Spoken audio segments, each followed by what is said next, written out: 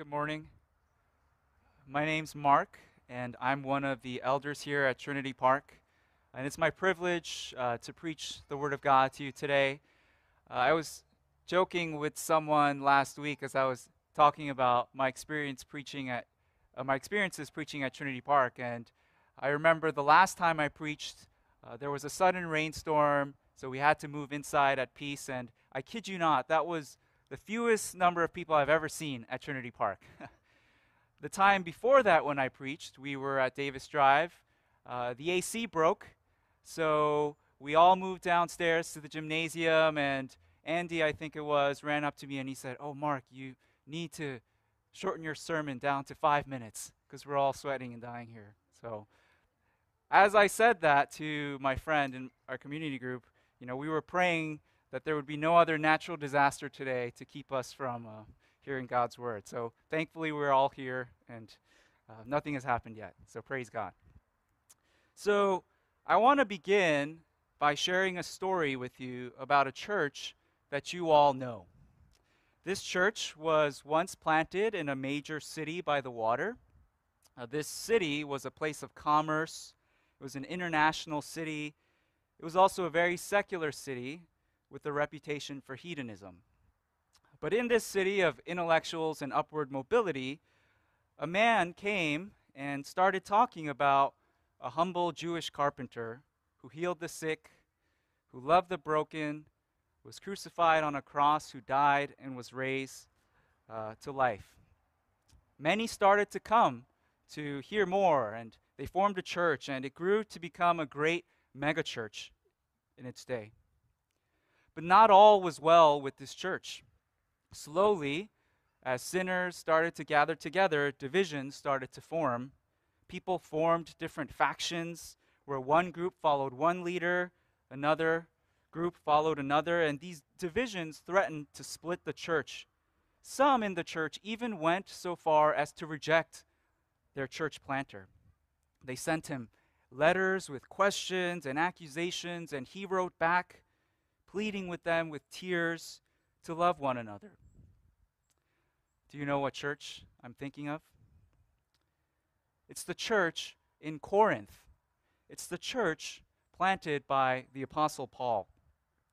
As Adam was praying, it seems like every other week a new article pops up on Christianity Today or the Gospel Coalition, or even this past week on The Atlantic, which talks about how the church is splitting and how the church today is so divided, how evangelicalism is breaking apart.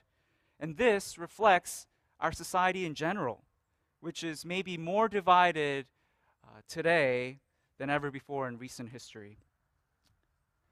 What is our calling in the midst of these divisions? Because these aren't just problems out there or problems in the news, but every church in our area, in our country, and including our own, has faced these trials over the past year and a half. And I want to look today at what the Apostle Paul says about how we are to act when there are divisions, because this is not a new problem. Paul himself, the great Apostle Paul, faced decades of church conflict throughout his ministry, and he has something to say to us in our present moment.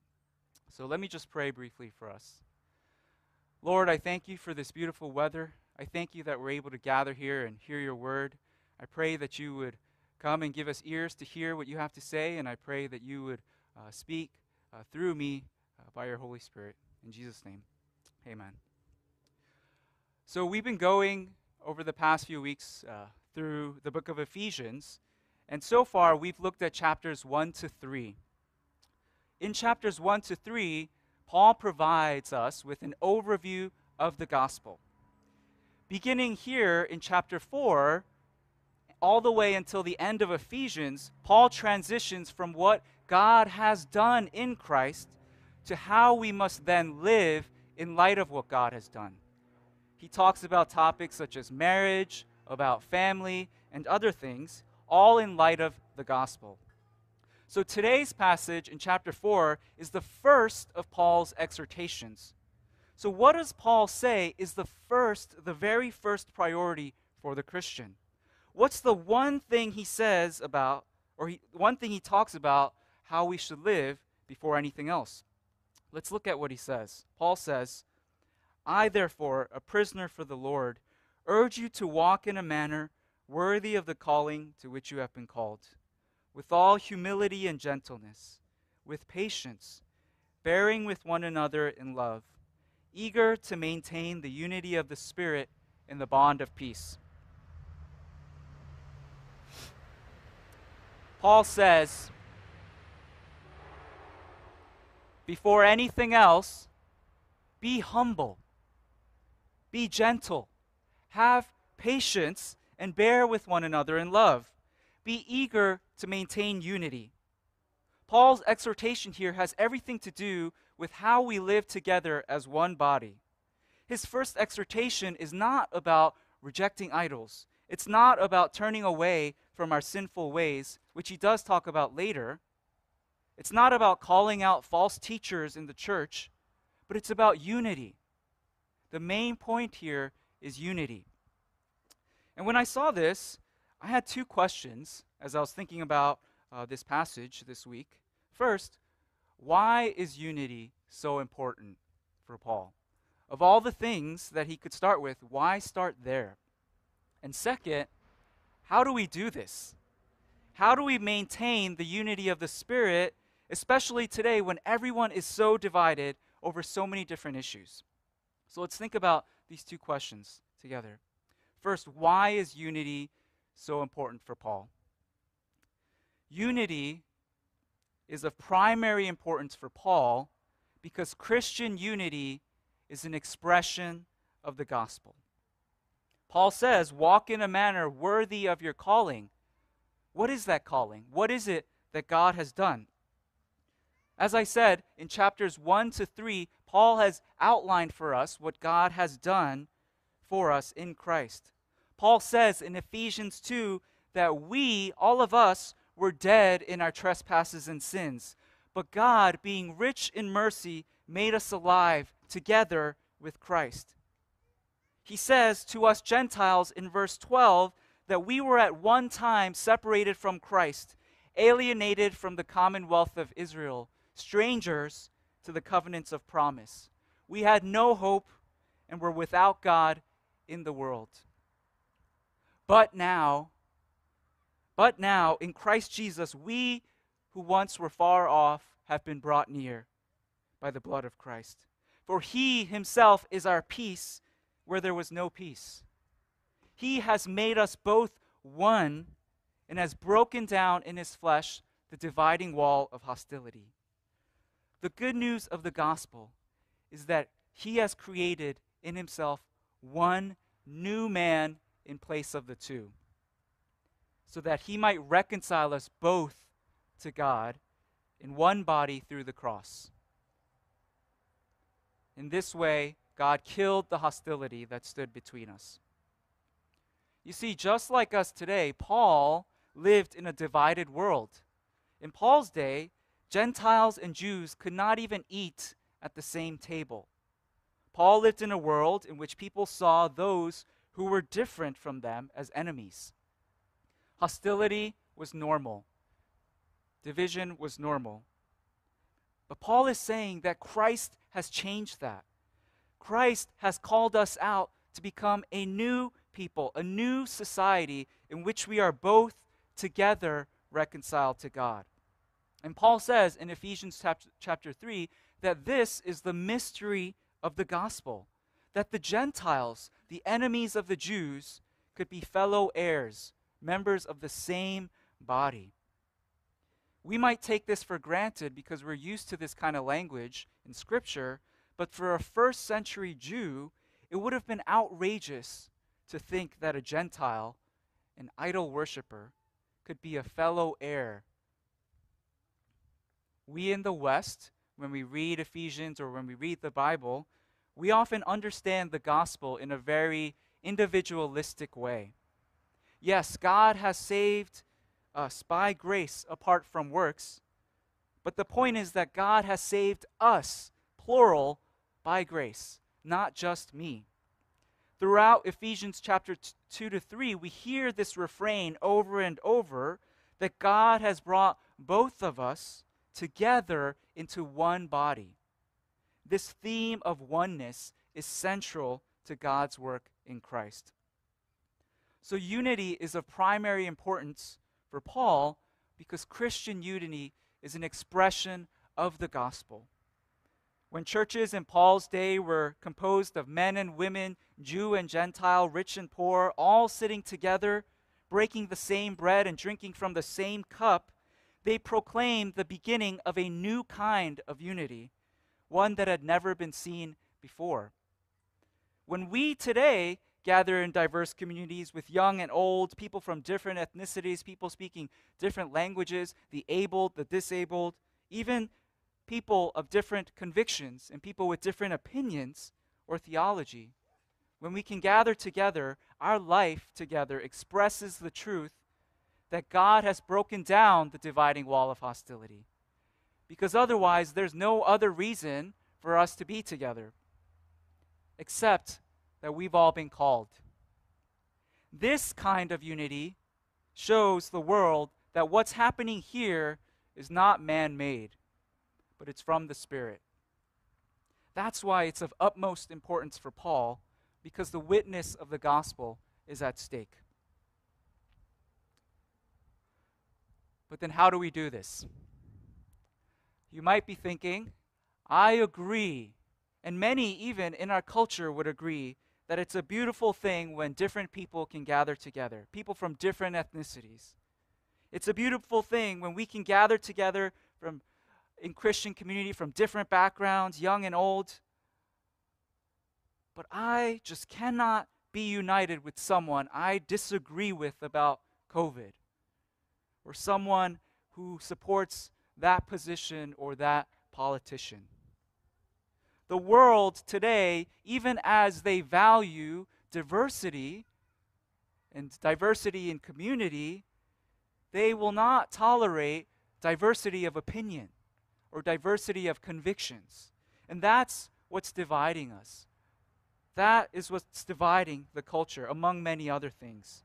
The world has become more and more divided, and the church is divided because we're learning from the ways of the culture. So how do we maintain the unity of the Spirit according to Scripture?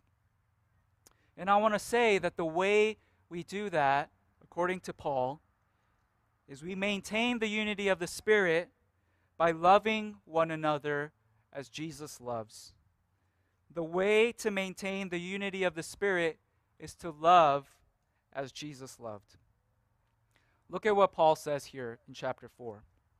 He urges us to walk, first of all, with all humility and gentleness. These words in the Greek for humility and gentleness, these are the noun forms of the words that Jesus uses in Matthew 11:29 to describe his heart. The King James Version translates Ephesians 4 like this. It says, I urge you to walk with all lowliness and gentleness.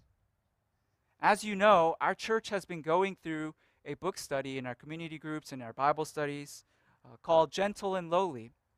And if you haven't been able to read this book, the main point of this book is that in Matthew 11:29, Jesus says, I am gentle and lowly in heart. And that's the one place in Scripture where Jesus tells us about his heart, about the core of who he is. He is gentle and lowly. And Paul begins this section of exhortations by calling us to walk with all lowliness and gentleness. Paul says we should be completely, all lowliness, right? Completely lowly and gentle with one another. When you disagree with someone, what's your first instinct? Is it to make yourself low and approach that person with gentleness? Or is it to lift up your own opinion so you can do all that you can to convince the other person, so you can show them how wrong they are? The way of the culture is not lowliness, and it's certainly not gentleness. The way of the culture is brashness, pride, self-righteousness, sticking up for your camp or fighting for your opinion at all costs. Those are the virtues valued by the culture. But the way of Jesus is different. Jesus lowered himself and approached sinners. Jesus was not repulsed by what was disagreeable to his holy nature, but Jesus was drawn to our brokenness in love. Paul says, love like Jesus. Be gentle and lowly. He says, be patient and bear with one another in love. Paul wrote this letter to the Ephesians towards the end of his life, after his other letters, and after he'd been through decades of church conflict. So Paul is not saying this as some sort of armchair theologian, but he's saying this as someone who's been in the trenches of church conflict. So I want to briefly flesh out the comments that Paul gives here in Ephesians by looking at how he puts this into practice in his other letters. As I said earlier, the Corinthian church was a divided church. They faced problems of many kinds, and starting in 1 Corinthians 8, Paul addresses a theological conflict in the Corinthian church. In first century Corinth, in the city of Corinth, there were many temples of various kinds where different kinds of animals were brought and slaughtered, and the meat was offered in sacrifice to pagan gods. Some of that leftover meat was sold, and this caused a problem for the Corinthian Christians. Can we buy and enjoy this meat? If a non-Christian invites us over to their house and they serve us this meat that was offered to Zeus, can we eat it? Some in the Corinthian church said, yes, of course. We bought it with our own money. We have the freedom to enjoy this meat. Others said, of course not. How could you do that? And you can imagine the kind of conflict this would have caused in a very practical, real sense. Imagine that you were convinced that it was wrong to eat meat sacrificed to an idol. And imagine that you went to your church's prayer meeting. You had a great time praying with your brothers and sisters, and then at the end of this meeting, the host brings out some delicious prime rib that was offered to Zeus. And everyone around you is enjoying themselves, but you are hurt, and you are angry, and you let everyone know about it. On the other hand, imagine that you're the host of this meeting. You've used your money to serve your brothers and sisters by buying this delicious, expensive prime rib, and you're happy to serve them with this meat. But then there's this one brother in your prayer meeting whose theology is just so wrong. He's trying to impose his own views, his ignorant views, on the rest of us. And so, in that way, a community is divided. What does Paul say that the Corinthians should do about this situation? The Corinthians had written him a letter with lots of questions, and this is part of his response. In 1 Corinthians chapter 10, verse 27, he says this: if one of the unbelievers invites you to dinner and you go, eat whatever is set before you without raising any question on the ground of conscience. So in other words, Paul is saying it's okay to eat food offered to an idol. But then he says this in verse 28. But if someone says to you, this has been offered in sacrifice, then don't eat it for the sake of the one who informed you and for the sake of conscience. He's talking here about a fellow believer who has a different view. Paul says that for the sake of this person, you shouldn't eat what's okay to eat. You should give up your freedom to enjoy prime rib for the sake of this person. Notice what Paul doesn't suggest here. Paul doesn't say, if someone says to you, this has been offered in sacrifice, then convince them why they're wrong. Show them from Scripture why it's okay to eat food offered to idols. He doesn't say that the solution is for everyone to be on the same page and to agree. No, he says, if food makes my brother stumble, I will never eat meat. This is what it looks like to love as Jesus loved. Paul says in chapter 10, verse 33, I try to please everyone in everything I do, not seeking my own advantage, but that of many, that they may be saved. Be imitators of me as I am of Christ. Paul says that this way of addressing disagreements is an imitation of Christ. For Paul, Christ-like love is more important than being right. Because even if you're right about food sacrificed to idols, or about the goodness of vaccines, or about how the church should approach social justice or politics or whatever issue, if you don't love as Jesus loved, then you're wrong. That's why Paul says, knowledge puffs up, but love builds up. That's why he says, even if you know something is true, if you don't love your brother or sister, then you don't know as you ought to know. And we've all experienced this before, right? Or many of us have. If you've ever been in a relationship before, or if you're married and you're fighting with your spouse, you can have a very right opinion about something, but if you don't act in love, then you know that you're wrong. And we see this same approach to conflict in Paul's other letters.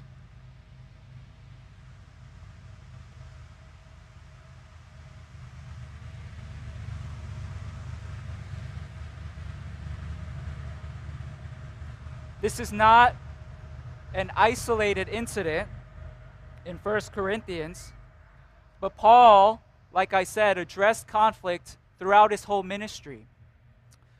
In Romans chapter 14, he gives another example about different disagreements that the Roman church had. In Romans chapter 14, he talks about people in the church who disagree about what it's okay to eat. Some people in the Roman church thought we can eat whatever we want, but some thought we should only eat vegetables. Some in the Roman church thought that one day was better than all the others, but others thought, no, all days are the same. Again, these are weighty theological matters, and I think many of us, and certainly our culture, would say that the way to solve these disputes is to bring your best argument. The way to solve these disputes and maintain unity is to be the loudest you can be, to be the most convincing you can be. Bring the most evidence and show the other side why they're wrong. But Paul, again, presents a different way. In Romans 14, verse 13, he says, let's not pass judgment on one another any longer, but decide never to put a stumbling block or hindrance in the way of a brother. If your brother is grieved by what you eat, you're no longer walking in love. The important point in these disagreements is not convincing your brother or sister, whether verbally or even in your heart, but making sure you're not stumbling them. It's making sure you don't grieve them. This is what it means to walk in love, as Paul says in Ephesians. And we don't usually think in these terms because when we have strong convictions about something, we feel that we are obligated to tell our brother or sister and convince them. The Apostle Paul, the great Apostle Paul, could have used his authority here in 1 Corinthians and in Romans to settle the debate, to give the final word on these disagreements and tell them who they should agree with. But Paul knows that that's not worthy of the calling to which he was called. Paul says that the obligation we do have is to bear with those we disagree with. He says in Romans 15 that we who are strong or have this knowledge have an obligation not to please ourselves, but to please our neighbor for his good, to build him up, for Christ did not please himself. In our disagreements and in our divisions, how often do we consider how we can please our neighbor? How often do we think about their good or how we might build them up and not tear them down? When we hear an opinion that we disagree with, we often think in our heart about how wrong that person is, and we create in our hearts a wall between us and them. And we don't want to approach them in love. But the way of Christ means that we are obligated not to please the desire in our hearts for self-justification or self-righteousness, but to please our neighbor, to walk toward them as Christ approached us, to seek to listen and understand first of all, to walk with all lowliness and gentleness in our tone and in our demeanor and in how we seek their good. Because you see, the differences themselves, even the differences of conviction, the differences in theology about these issues, those are not the main problem for Paul. The problem is when these differences cause some to seek their own advantage instead of loving as Christ loved. And how did Christ love us? He who was rich made himself poor on our behalf. He who was strong made himself weak to rescue us. And doing this, brothers and sisters, will be very hard. Because carrying a cross is very hard. Striving to love one another as Jesus loves is very hard.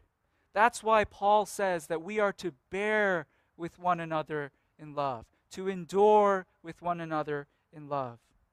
I love the way the NIV translates Ephesians 4:3. It says, "Make every effort to maintain the unity of the Spirit."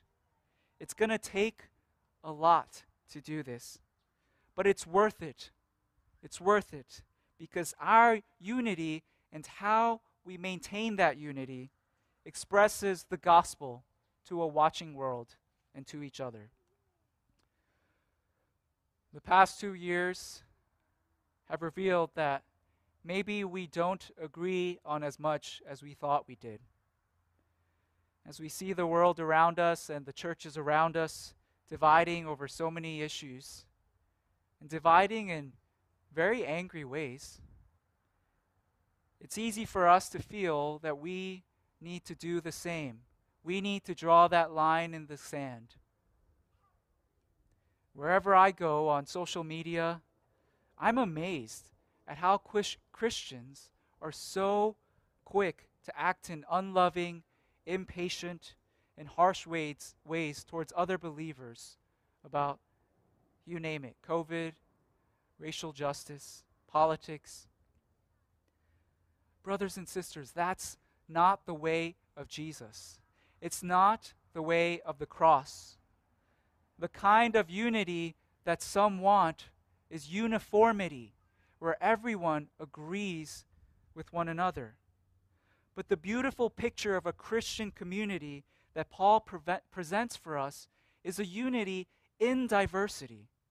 Because when we can live together and love one another, even with our differences on these issues, we show the world that what we do agree on has the power to bind us together.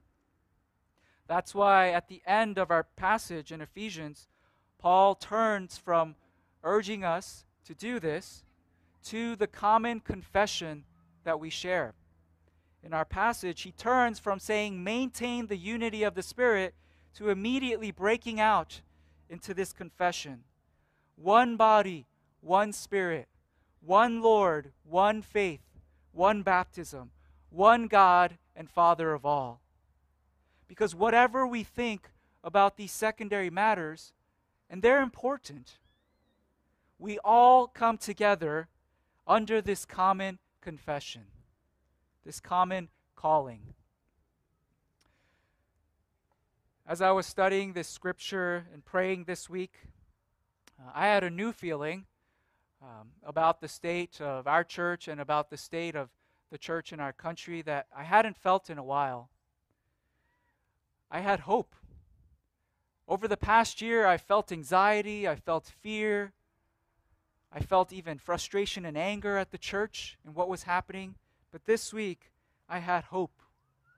I have hope in the goodness of God, who knows what our church and the church in our country needs. I have hope knowing that even though the Corinthians couldn't work it out in the first century, and even though we're still trying to figure it out here in the 21st century, God's kingdom is advancing. Church divisions are not the end of God's story for his people.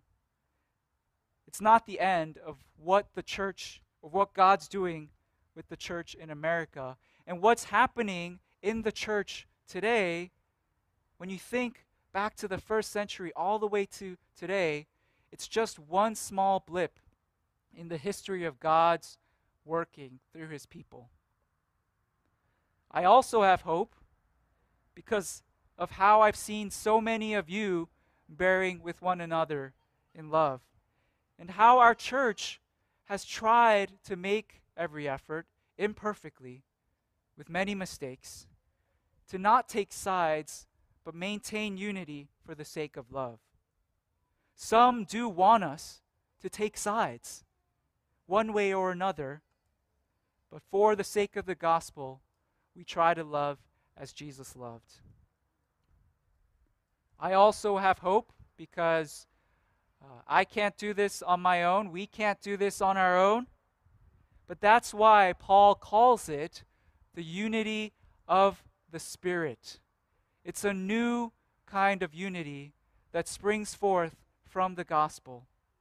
It's a unity that comes from the Spirit, and it's something that God is ultimately doing in us as we lean on him and trust in him and ask him for help. So let's go to him now. Let's pray and ask that he would give us the power, the strength to do this here in our church. Let's pray.